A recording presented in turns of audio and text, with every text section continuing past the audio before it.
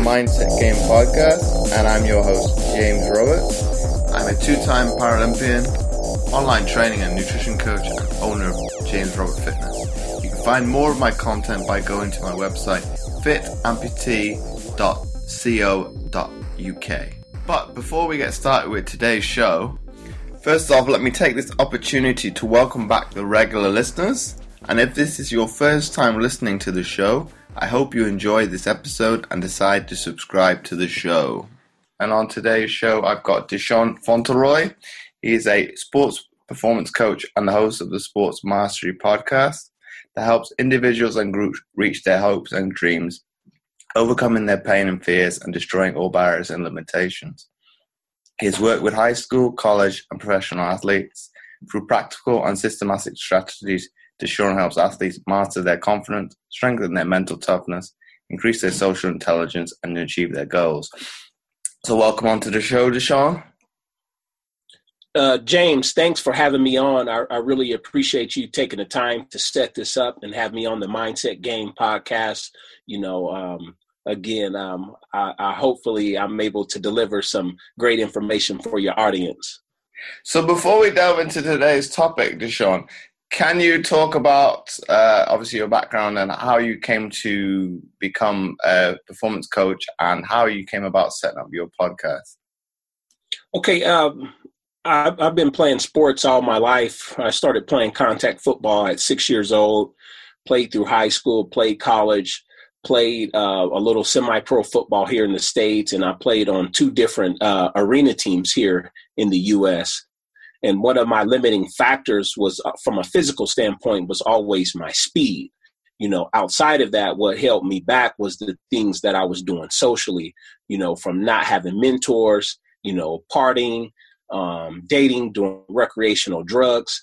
And, I got to a certain level to where I signed a few small professional contracts, but I never got a chance to reach my potential. So once I got in, I always knew that I wanted to coach. And I got into the fitness industry as a personal trainer. And I've worked all up and down the fitness industry, from sales manager to fitness manager to club manager. But my love really was for working with athletes. So I transitioned into sports performance probably about 10 years ago, where I love working with middle school, high school, and collegiate athletes. I worked with a handful of professionals. But what I like to teach is the things that I wasn't good at, or the things that I didn't have. So within the sports training, I met a gentleman that had played in the NFL. His career was shortened due to a shoulder injury, and he became a firefighter after that. And he would train athletes still, and he would have a mental toughness camp every summer. And there was somewhere in between him being a firefighter and his mental toughness camps, he started a podcast. And he interviewed me on his podcast. And from his podcast, I got some business from his podcast. And that inspired me. I'm always looking for new ways to market myself or present myself. And he kind of convinced me to do that, because he was the first person that I really known to say, hey, I don't care how much training we do. If they don't have it on the mental side, they're not going to succeed at the next level. And it was an awkward moment. I remember the day he explained that to me, and I just thought that it was weird. But about a year and a half later, I received an athlete that was in a tough social situation, that was considering transferring schools, and he was having a hard time. And his parents trusted me to guide him through that situation, and he ended up being successful because of that. And it was at that point that I started reading all the books on psychology, sports performance, peak performance, mental toughness, goal setting. And I had to literally work with this kid from week to week. And sometimes it would just be me writing down notes on scratch paper and us setting goals for the week. And eventually those notes turned into a Word document. And the Word document was my workbook, The Science of Sports Mastery. So the workbook was first and the podcast was later. And obviously in the intro, we talked about increasing your social intelligence. Can you describe what that actually is? Yes. On its most simplest level, it's the things that you can do socially that can enhance or impede your success. And within that, you have simply things like empathy, understanding like the feelings of others and those around you. And then from there, are you an effective listener to put you in the right decision, or being able to listen to your coach or being able to listen to your teammates, and outside of that is, you have to be accurate with understanding like the feelings of others. From there, it really comes down to like social intelligence. We're human beings, right? So essentially you have basic, I would say the 9 areas of human activity would be labor, law, politics, education, entertainment. I might be forgetting a few: sex, religion, war. Those are the 9 simple areas of human activity. And normally, you see this in the media, people fail because of their interaction one way or the other with the people around them, or things that they do to others on a social level. So bringing that back to the student athlete, having social intelligence, one, you have to have grades, to perform, to be out there to practice and perform. But, I explain to my kids, education really isn't that difficult. All you have to do is apply yourself. And what I mean by that, you're an athlete, you've been a high level athlete, and you get stigmatized, you get stereotyped, and sometimes, people will stereotype you for being a person of color, on a college campus. So I explain to my kids, and this is all kids, it doesn't matter really what ethnicity you're from, because athletes, they get stereotyped and stigmatized. But I encourage my kids to always sit up front on a social level. Sit your butt up front. And throughout every class, raise your hand at least once, even if you know the answer. And within the term, I want you to meet with your instructor 2 to 3 times throughout the term. And that first meeting is, what is it going to take to get an A out of your class? And just them doing those 3 things on the social level, it's almost impossible to fail a class, and they often it's like really impossible to get anything lower than a C, but that social intelligence, on an academic level, as far as showing up every day, looking the part, not wearing sweats or tank tops to class. If you're going to wear jeans, wear a polo shirt, or wear your khakis button down, maybe some soft-heeled loafers or whatever, but really looking the part from an academic standpoint. So when it comes times, if you're in between like a B plus and an A, you get the A. Or if you're in between, if you're struggling and they see that you've really been working in a tough class, maybe it could be a biology class or a statistics class, and you're borderline C and a D, then you get the C, because they see that you really put in the effort, you were respectful, you never missed a class. So those are the things that play into an athlete's favor on a social and a psychological level, and we've seen kids do the opposite, to where, they show up to class, they're sitting in back, they're always joking, they might have their phone, or just generally being disruptive, and then they want to cry, whine, and complain when they get the D or the F. And it's the same, in the team dynamic. The kid that jokes, he might have talent, but he's not a leader on the field, because he likes to joke, he likes to play, and then when he doesn't get his way, or when it's time, to compete, he's on second or third team. And then that player is whining, complaining, and defending, the actions that were not appropriate, to put him in a position to be successful. But DeShawn, coming back to the empathy point that you brought up earlier, would you not agree that from a sporting context, we aren't the best at it anyway? Because if you want to succeed, so to speak, you have to have that kind of dog-eat-dog kind of instinct. So you have to have some degree of not having empathy towards somebody else. I would agree with that 100%. But at a certain point, to be successful, you have to have the respect of your teammates, and you have to figure out ways to do that. And sometimes, and what I teach my athletes, I'm glad you said this, like, conflict is good. In our society, we get taught that conflict is bad. We have to have some disagreements at some point to gel, but it's how we look at conflict. most of the time we've been taught to look at conflict as a negative, but it can be a positive. It just depends on how you decide to approach it. By having a conversation with a teammate, or having with a difficult teammate, or with a coach that you feel that doesn't like you. That happens because coaches have their agenda too. But that's why I always encourage my athletes and parents, at the youth and high school level, to really get to know their coaches. So then you can understand why they might talk a certain way or why they might think a certain way. And then us as athletes, we have to be able to adjust, because it's not going to always go our way. But it's really, and it's tough for coaches. And this is the same for coaches. They have to be willing to get to know their student athletes at a deeper level, and be willing to get to know the parents of the athletes to understand, why they behave a certain way. So you can, you really get to the point of getting to know your players so you can pull the best out of them and understand their situations and their dynamics, because you could have two athletes at the same place. One can come from an affluent background and one can come from a lower economic background.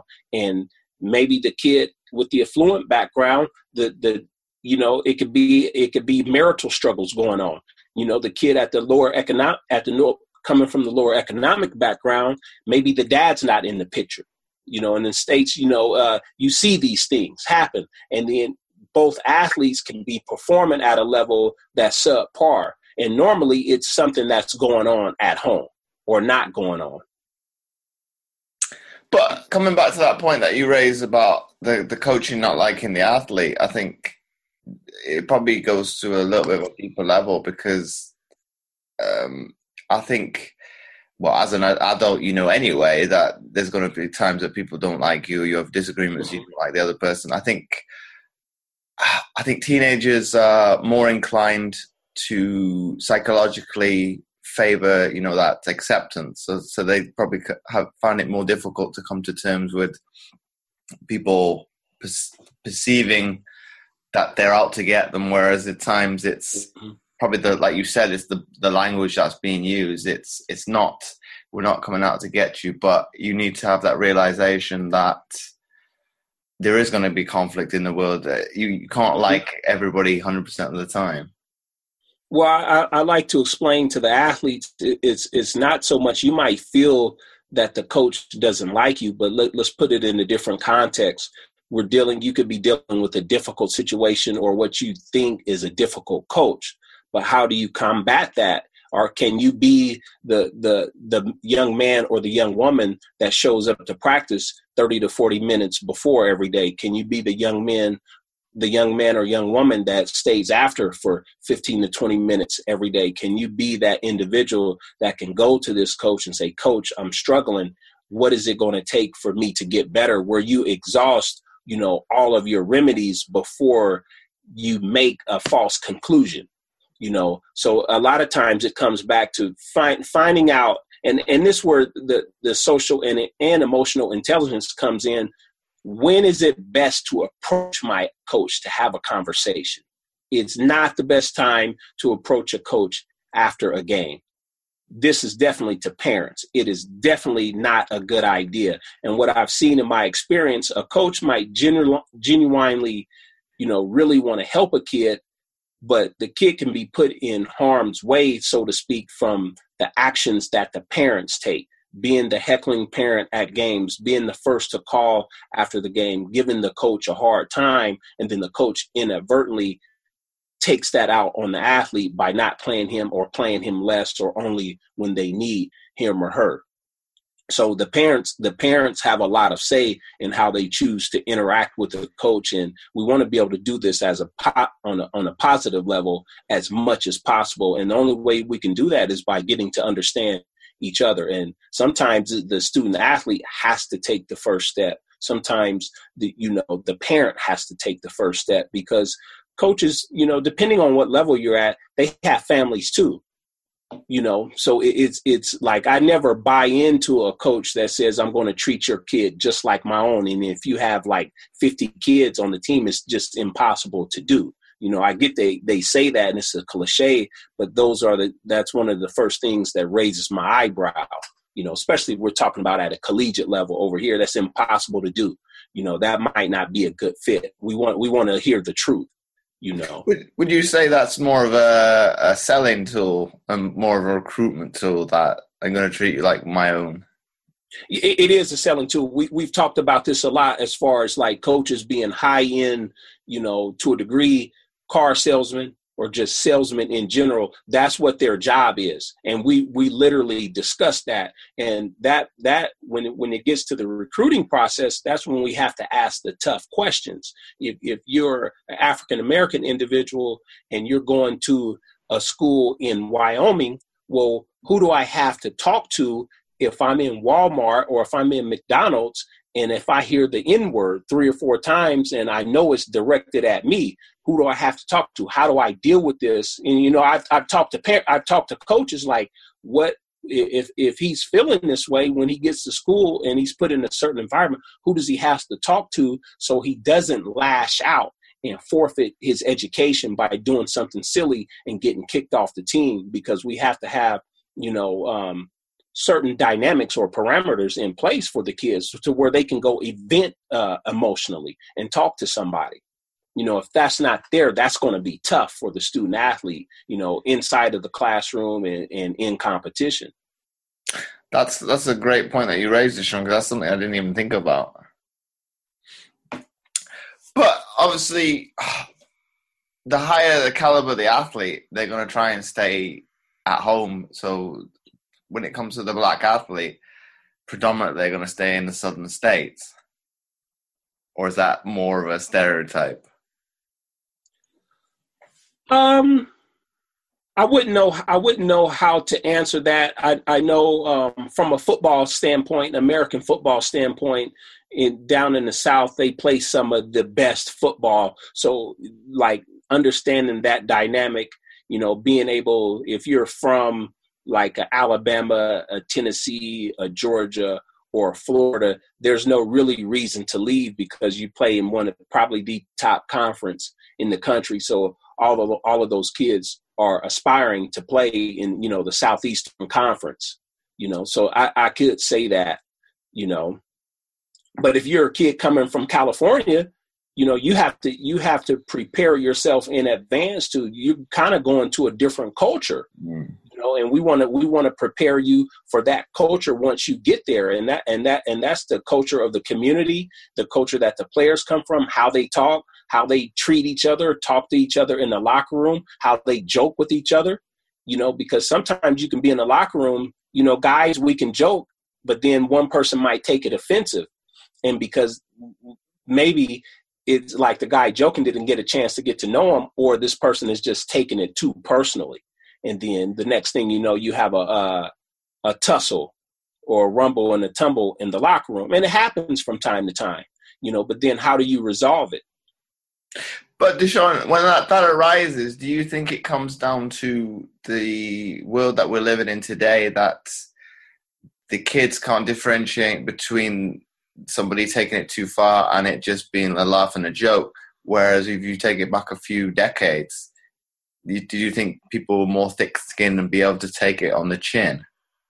I think in today's climate, we're definitely, the skin is not as thick. It's definitely thinner. And what I mean by that is just, you know, us collectively as a human race or in certain geographical areas, we're just more insecure about everything. You know, and, you know, from a sporting standpoint, a person can be insecure about his game, you know, and that insecurity might come from a fear, you know, or it might come from what another coach has told him or what another parent has told him. Where I've worked with kids and I've seen parents sitting on the side trying to coach the kid, where kid is actually doing good.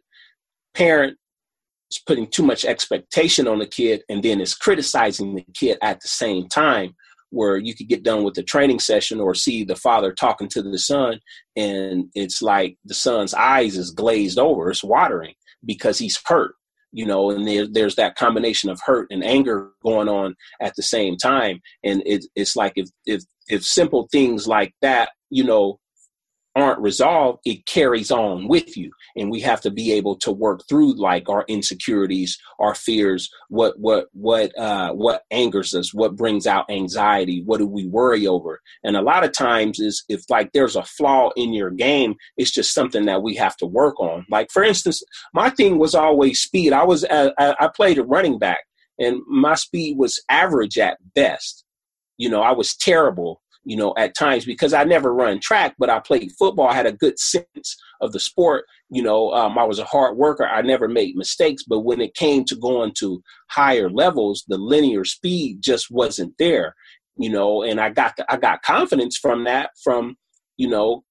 working out with the track team, at one of the colleges that I attended. And I seen, just 4 months working with the track team, it helped my speed tremendously. But being out there every day, I had to force myself because it's just like a soccer player or a rugby athlete.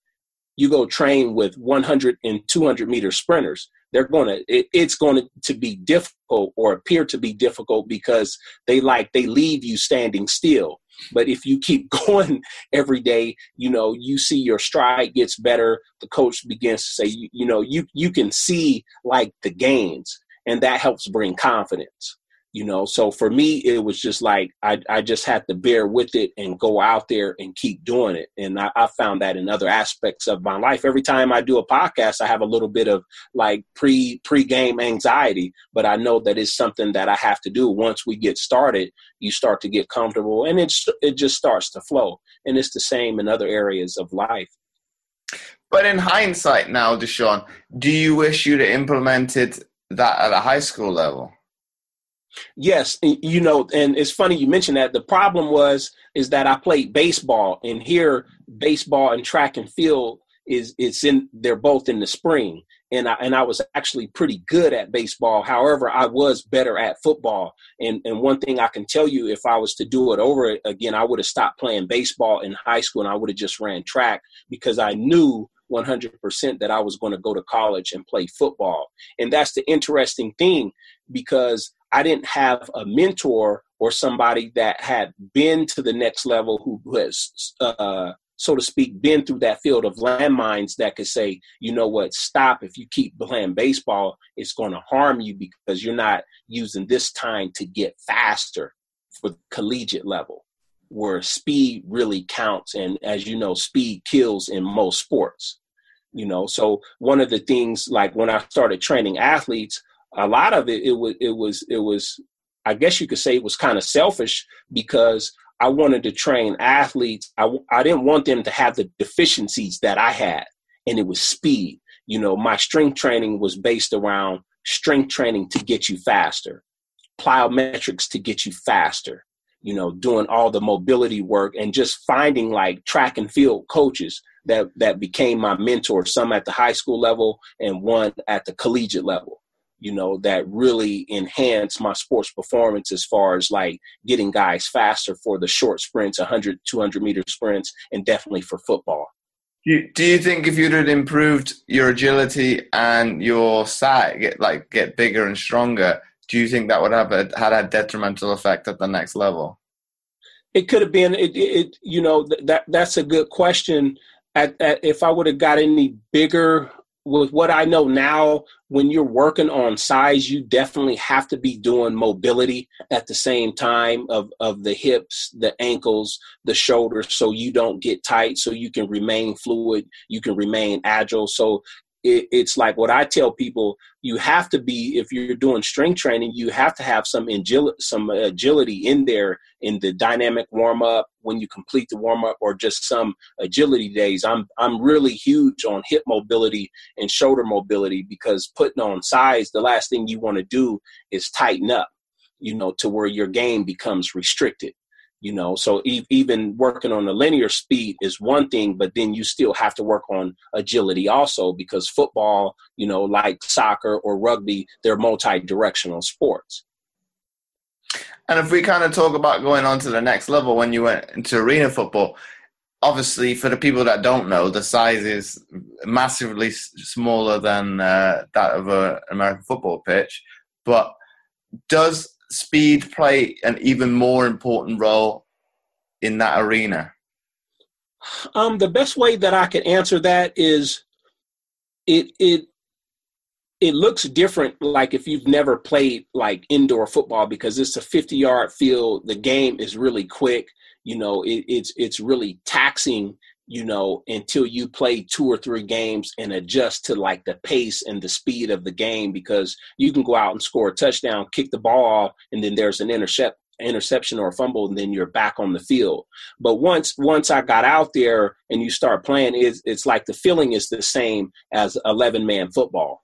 There's really no difference. And in my personal experience, you had guys that were maybe undersized, maybe didn't have the speed to play at the next level, or maybe they got in trouble.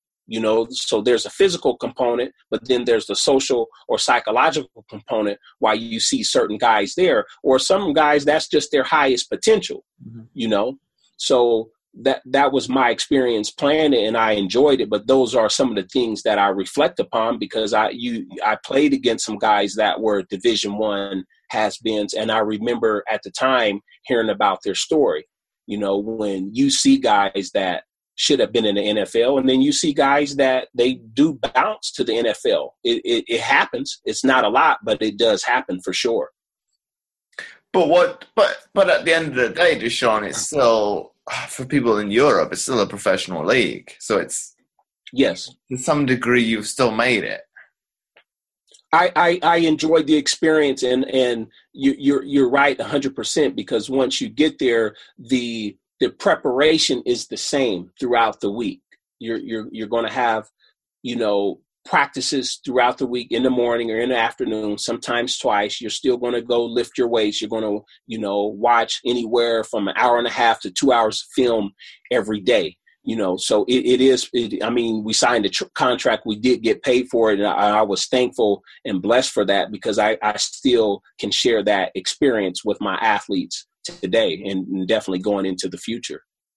And we kind of take a step back now, and then we look at the college, the kind of landscape is on now, and you talk about the workload that the football player has to undertake on top of his academics. Do you think we've come to an era that the athletes need to start being paid?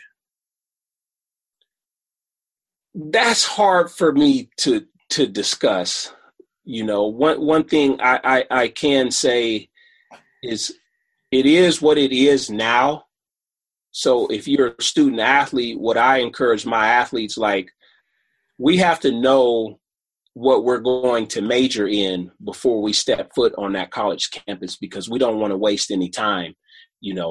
I want you to get as closest to your degree as possible, or get your degree by the time your 4 or 5 years are up, because after that, you're going to be spit out into the real world. And if you were number 20, somebody else is going to be number 20 the next day. So it's like, whether you get in trouble or whether you graduate, somebody else is going to come in and fill your shoes, because you're dealing with the machine. Now, when you talk about the school, the workload, one of the things that I always discuss with my athletes is the difference between stress and pressure. And, stress is all those things that take up your time, your energy, and money. Like you have to go to school. You're going to have practice. You're going to have probably 2 hours of study hall. After that, then you're going to have dinner. And then you're going to probably go back to the computer lab and do some more work, to get a paper ready, and probably have to be up, at 5 a.m. for a morning workout, depending on if you're in the off season, preseason, So I get them ready for that. And we have to throw a lot at them to get them prepared for it. And if you're not ready for that stress, that's when you see kids fail, they get in trouble, and they're not able to distinguish the difference, where you really, once you get to a certain level on the academic side, you have to understand the stressors and the time that's involved for you to be successful. And you have to handle your business inside of the classroom and outside of the classroom, because you have to find time to study, and you have to have the mindset to study when you're completely exhausted. How do you do that? But DeShawn, is the system that you've implemented, is it a system that you've taken away from sports, be it that of periodization, where from a sporting perspective, everything is regimented. Have you kind of instilled with the kids to transfer that over to their academics, be it obviously at the collegiate level, there is going to be that this kind of systematic things put in place where there is due dates anyway, so you kind of can tally the two together. Well, we explain, or I explain to my athletes that the same effort and energy that you put into athletics to be successful, you have to put that same energy into your academics. And at the high school level, it might require having a tutor.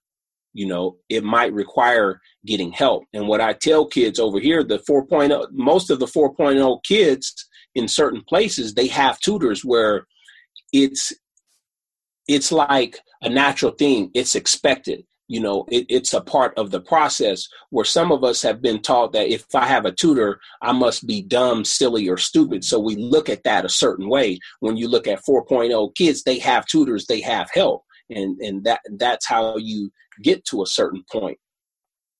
It's just like having a coach, like if you have a sprint coach or a weightlifting coach or a personal trainer, you have your trainer for your academics, or your SAT prep or ACT prep or whatever college entrance exams. Well, maybe from an athlete perspective, maybe use a different terminology for what are you having invested in you.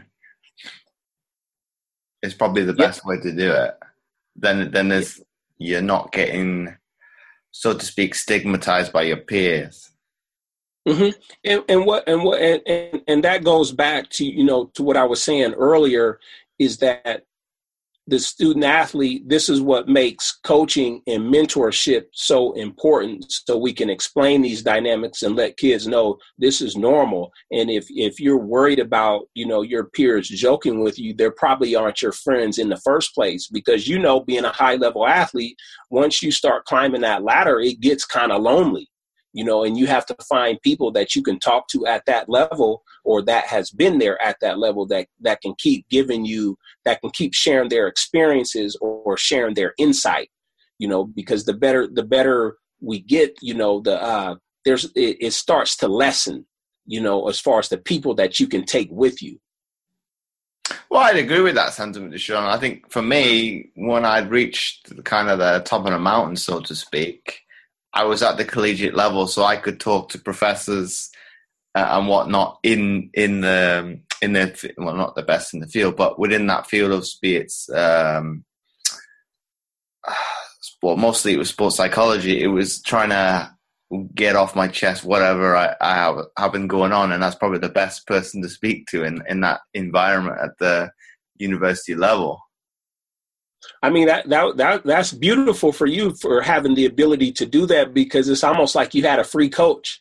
You didn't have to go hire or purchase a service when you're there. That's a good idea. I think, the student athletes, the parents listening to this, especially if you have kids at the collegiate level, it's like you could literally go talk to the psychology professor with things that you're struggling with, Well, I wouldn't say it was for free. I was still paying for my education. So. Right. I was probably utilizing it in a different way, be it from a sporting context as opposed to an academic one.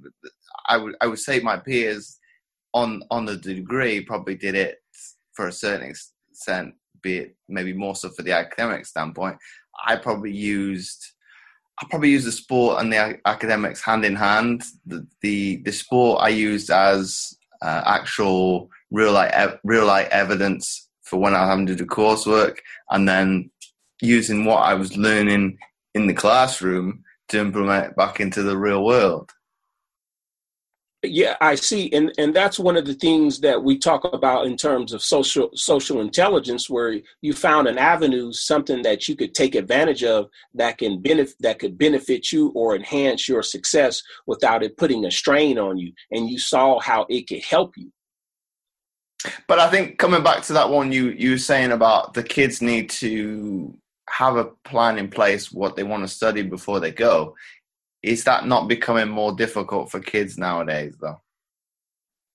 I would say that it can appear to be difficult with the age and times that we live in, and then all of the distractions that we have, and then the lack of guys like me and you, as far as being a coach that can not only help you from a performance side, but that really cares about you as a person and cares about you about having a life after sports. And what a lot of the kids get is like nobody's really talking about life after sports, So I think that is what's going, to help guide kids further into the future. We have to talk about these things now. What if you tear up your ACL, or what if you break your ankle or something like that, or fracture your hip and you're not the same?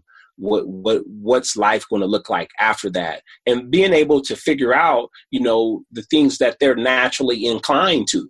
I work with some athletes, they're exceptional math students. And I'm like, your major might be engineering because you like numbers, and you like to draw, and just giving them ideas, throwing things at them. But I'm like, if you're a junior now, you'll be a junior this fall. So we kind of have like another 18 months to 2 years to decide on what you want to study. If it's exercise science, I always encourage my kids to, let's get a master's, versus a bachelor's. And then if you feel like you want to go further, maybe you can get a PhD in this as far as going into that field.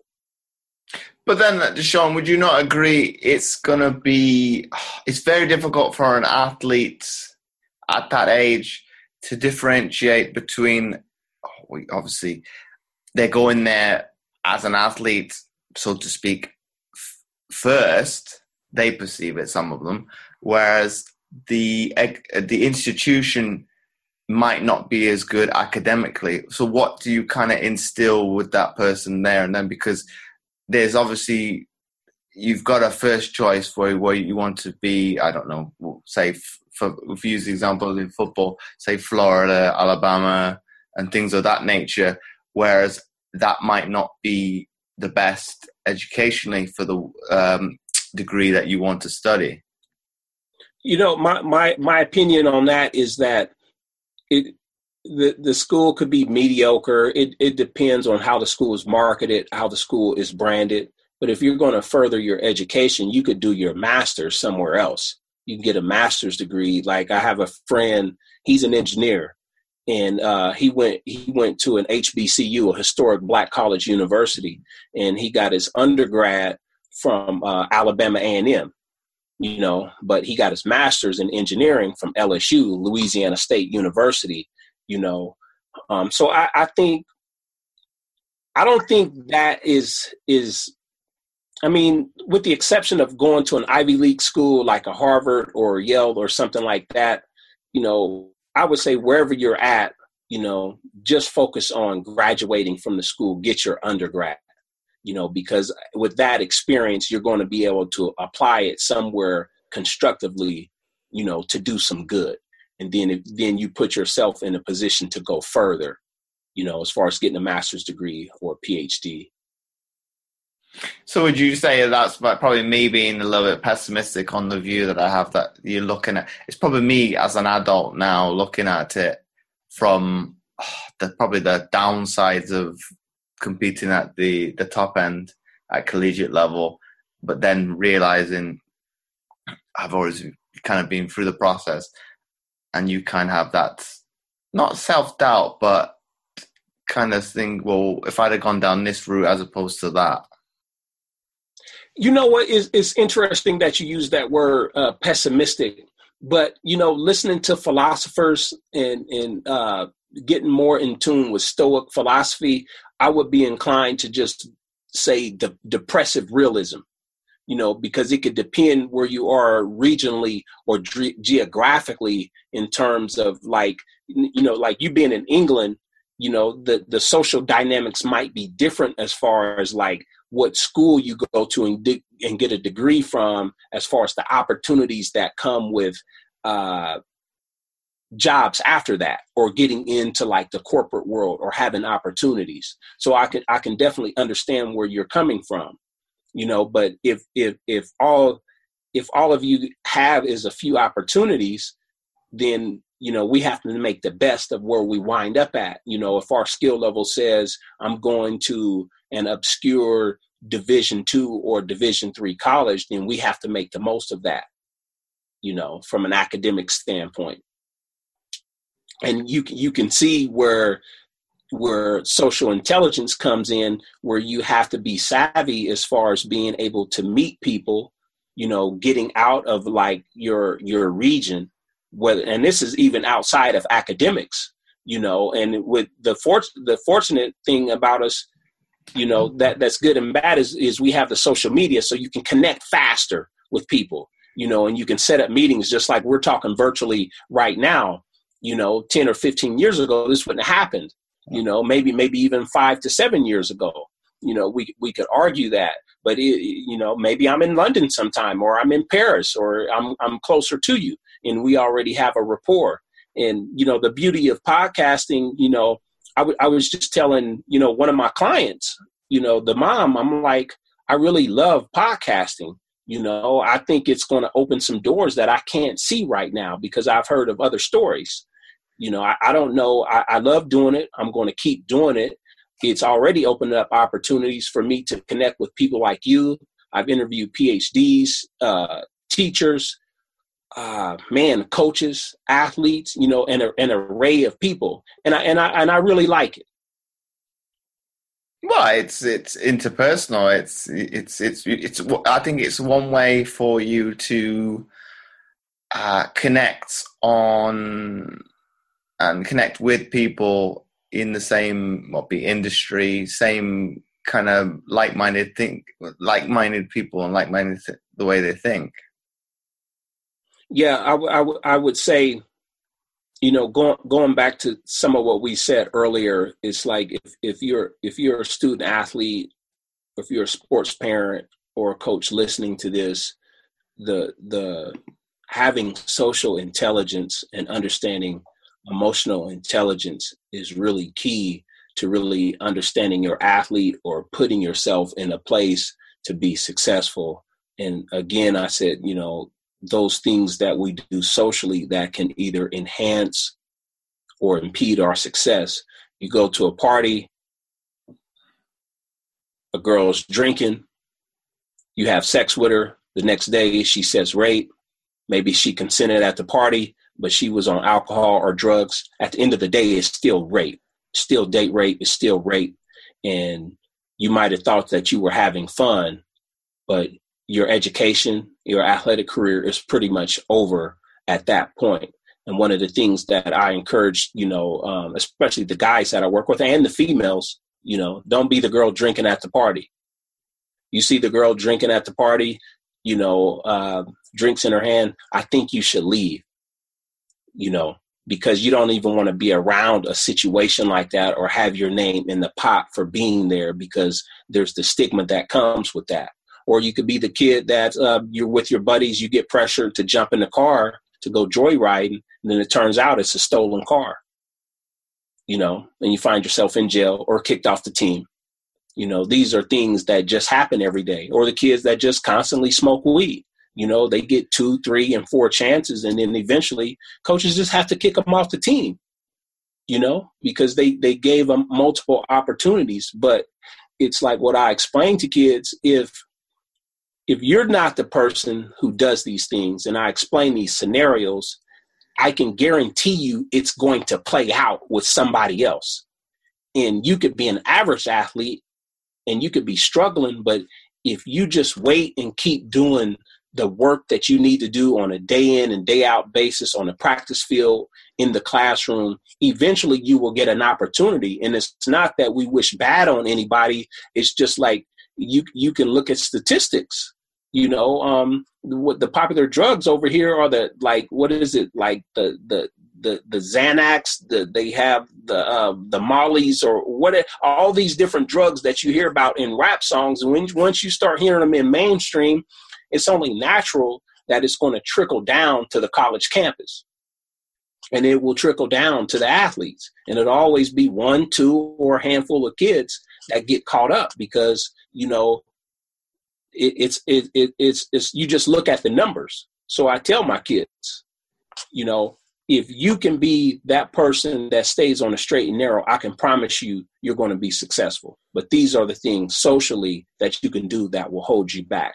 For instance, Dr. Harry Edwards, he has a PhD in sociology. He's done a lot of work with the 49ers in the past, but he predicted in the late 70s that the NFL would draft a murderer, because he could see, he could just look at statistics of murders going up. And he was like, eventually you guys, at first he said y'all are going to draft drug addicts. And then eventually one day you will draft a murderer, and that was like, he predicted, I don't know if you've heard of the Len Bias story. He was a guy drafted out of college in the 80s, and then he OD'd on crack cocaine or on cocaine.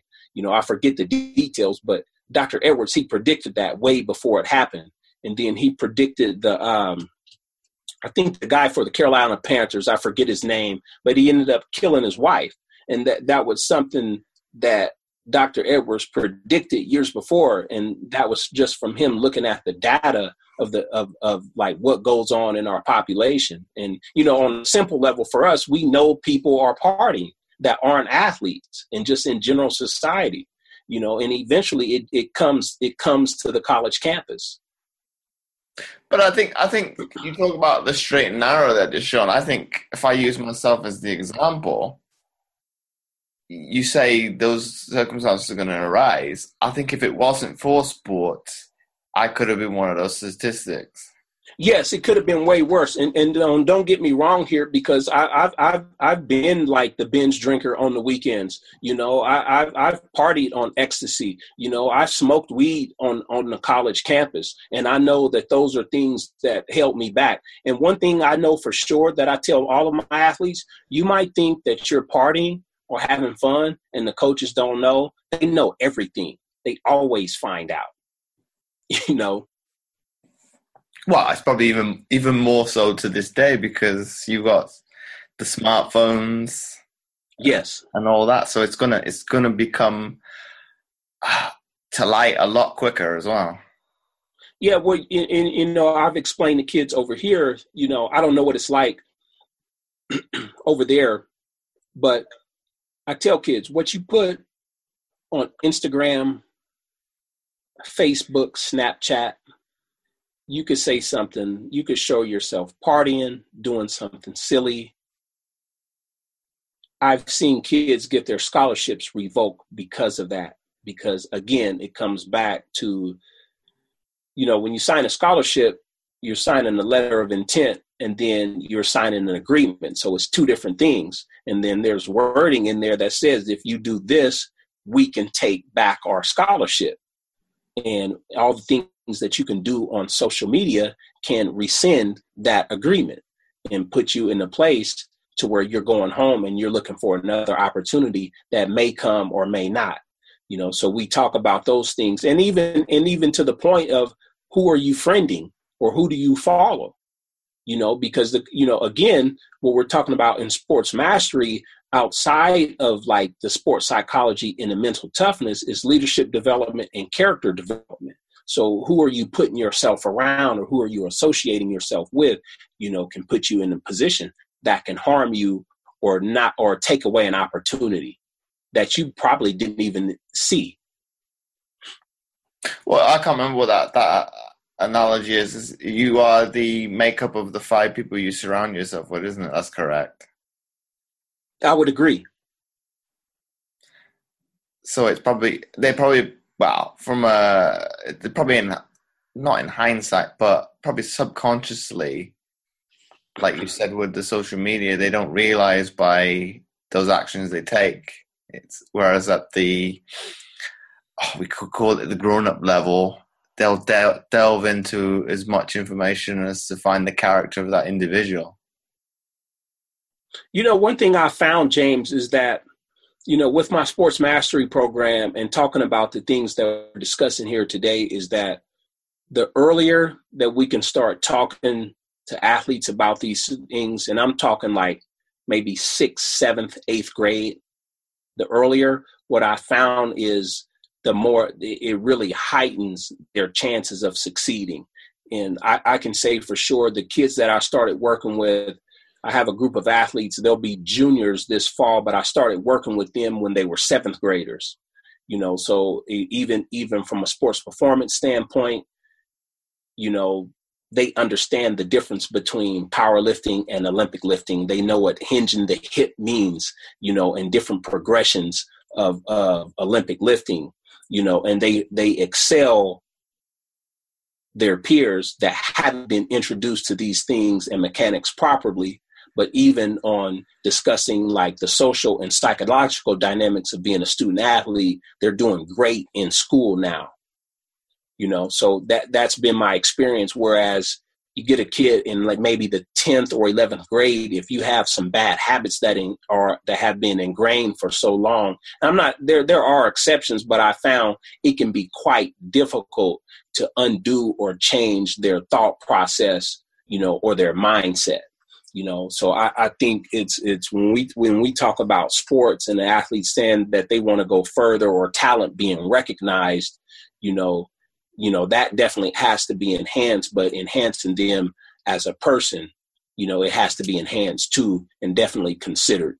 Do you think it comes down to developing the young athlete and giving them the tools to succeed at the next level, and kind of giving the behind the scenes look at what it's going to take to compete at the next level? Yeah, and I think it has to be done strategically in a way that's not overwhelming. So introducing things just like in our athletic training, introducing things in degrees and stages, at a time. And it might be, like these conversations can really start off as 5-minute conversations, because you can't expect a seventh grader to pick up everything. But you can ask them a simple question like, what do you think it's going to be? Why should you play if you're at practice late every day? Why am I going to play you? Or what do you think it takes, to play at the college level? And then that can stimulate them to go do some research. Or what does your SAT have to be and your GPA to get into a school like Stanford, or a school like University of Oregon? So then it stimulates them to go do some research, and then we go further. And it all depends on, each athlete is different. All of their situations are different. And that's the beauty of working with athletes, because, we're problem solvers, and that's what we're trying to do, is solve problems and help them to the best of our ability. And my final question, DeShawn, before we wrap up the episode, if you had to summarize what we've been speaking about today into one sentence for people to take away, what would that be?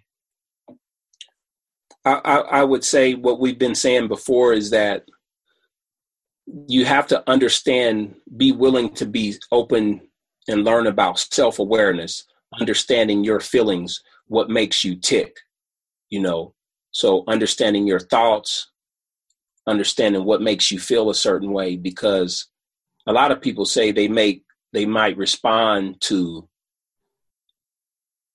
their feelings, but it's really our thoughts. It's what we think about every day, because the thoughts are what creates the feelings, and then the feelings will make us act or react. So depending on the situation that we're in, we got how our thinking is going to affect the way we act. So that's the biggest thing that I could say. I know it's very simple, but it's actually, something to really ponder. It's the things that we think about every day, or how we view an experience. So once again, DeShawn, thanks again for coming on the Mindset Game podcast. Oh, thank you, James. I've had a wonderful time being on here. I really appreciate your questions and you taking the time to have me on. And before I forget, I would really appreciate it if you would be so kind as to leave a short written review, as it helps to get the podcast more notoriety, and it would be more visible in future to others, and thus helping more people, which my guests and I are all about. Once again, thanks for listening, and I'll catch you next time for another episode of the Mindset Game podcast.